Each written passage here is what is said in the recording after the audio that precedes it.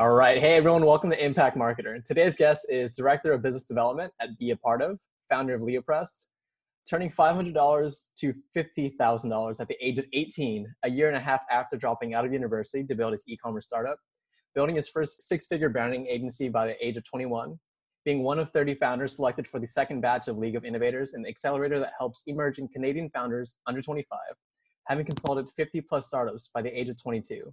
Overcoming an inner battle between introversion and a toxic mindset. He's an innovative entrepreneur that had to earn a degree's worth of education through real world experiences. Please help me in welcoming Armin Ehrenpour. Thanks so much for having me, Ryan. Appreciate it. That was a great intro. Yeah, man, I got to match the outfit, man. You can't get there. Glad to be here. Awesome, man. First question on Talk of the Day. What inspired you to drop out, and how did you know it was the right decision? Yeah, good question. Well, it was a difficult decision because both of my parents are actually professors at the university that I was attending. Both have PhDs, so I come from a very academic family. But for me, I actually started my first company, which was the e-commerce startup, right around the same time that I started university. But after about a month to 2 months, once the e-commerce startup picked up and we'd made, $5,000, $6,000, $7,000, and I saw that there was actually some traction there, I could actually feel my focus really drawing away from school, even though I was never really focused on school to begin with. But like the last little bit of focus that was there was kind of pulled away from it. And so eventually I just found myself not even going to class. I would just show up for like the midterm, the final, and I just made the decision to focus all my energy on my venture, because I felt like if I was giving both 50%, then nothing would really go anywhere. So I just weighed the options, and focusing on business made more sense at the time. And then I just never looked back since then. It's interesting that you made that percentage analysis, because I did the same thing. I was like, I don't want to give 50-50 when I can give 100 to 1. And I remember talking to my business professor at the time, and he's like, well, maybe you can do 80% on one and 20% on the other and take your time. I ended up going the other way anyways. But how did you navigate that conversation with your parents when they were both in academia? Oh man, honestly, I just didn't care at all. Like I was basically like, your opinion does not matter to me. I guess as terrible as that sounds. And it's even more terrible because they moved to Canada to like give us better opportunities and like a better education and all of that. And so to turn around and basically be like, I literally don't care what you think, I'm going to do what I think is best, is a pretty difficult and bold thing to do, especially like in a immigrant family, right? Mm-hmm. But I was literally like, kick me out. Like, if you want to kick me out, like be mad, like do whatever you want to do, I'll figure it out. But I got to do what I have to do. And so eventually there was obviously friction at first, but eventually they became more supportive. And my mom still wants me to get a bachelor's degree in anything. Like she doesn't even care what it is anymore. Yeah. Just minimum viable degree. But they very much support my endeavors now. Are you ever going to get that degree? We'll see. Someone told me about an MBA program where you don't actually have to have a bachelor's to do the MBA. You have to have like 7 years or something of management experience, and you can kind of get in that way. So I would consider that. But getting a bachelor's degree in a field that has little to no relevance to what I'm doing and spending all that money and time just at this point doesn't seem pragmatic. For sure. And our social circles around that age of college really matter. How did you navigate that? Or did that play any influence in your decision-making at the time? Well, the funny thing is, actually, my 5 closest friends from high school all ended up dropping out to run their own businesses, which is really funny.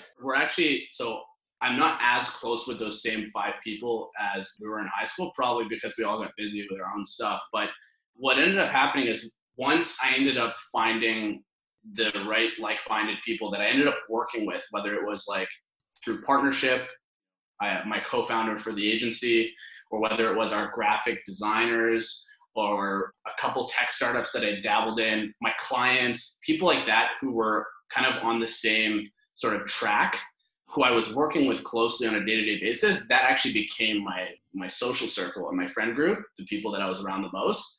And so we were all very aligned. A lot of my other friends, that I may have known from high school or from sports or whatever.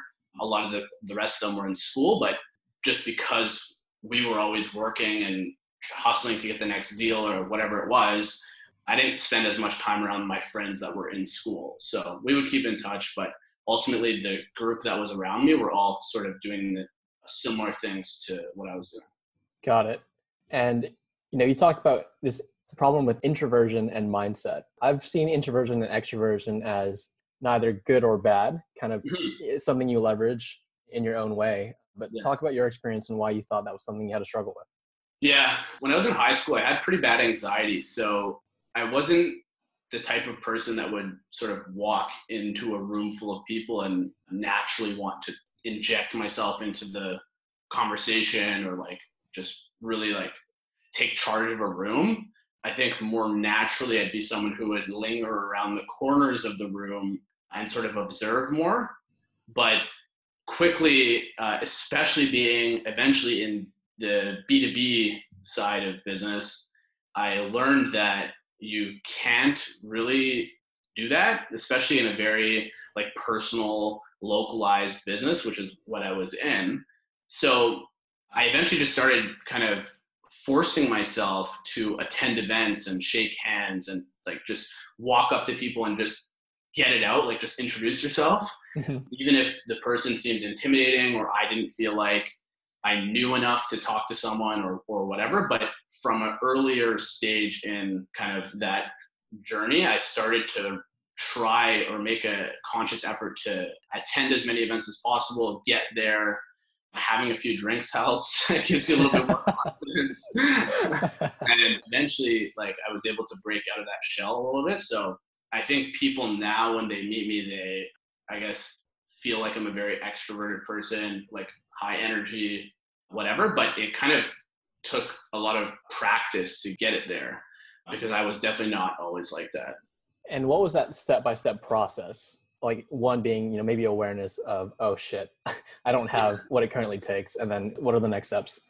For me, it was really just like understanding, like, so I think at the beginning, like I would say like, oh, I don't want to go to events because they're useless or like, I don't need those people or like whatever. But really that was just rooted in like a lack of confidence, right? Or a lack of self-esteem. So first is identifying like what the actual root of the issue is. And then for me, it was, why do you feel that lack of confidence? And to me, that breaks down into like two things mostly. One is like, you don't feel like you can add value to people. And two, you don't feel like you're maybe intelligent enough to like talk to people. And depending on what the setting is, right? If you're going to professional events and stuff like that. So even today, like I'll give you an example.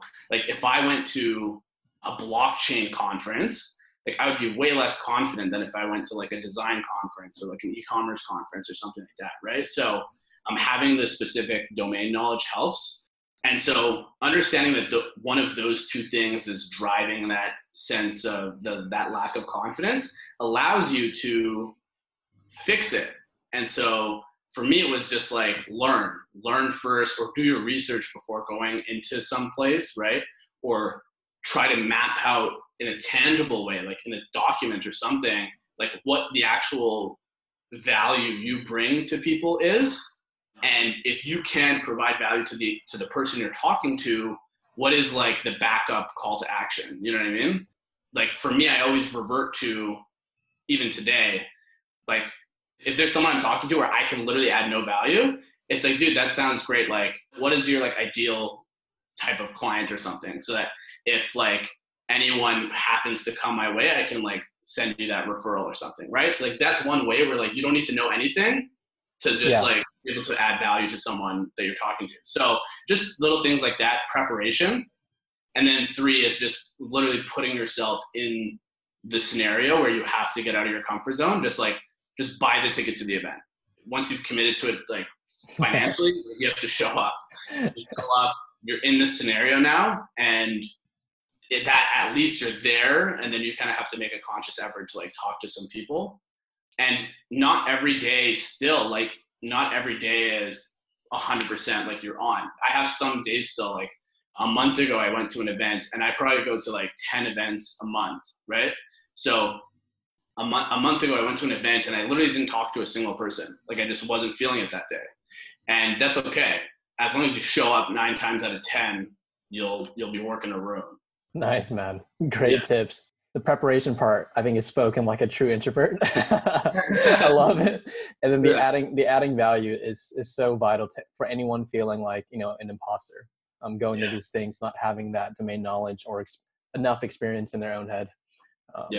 Great tips, man. All right, man. Thanks for being on today's episode. Yeah, of course.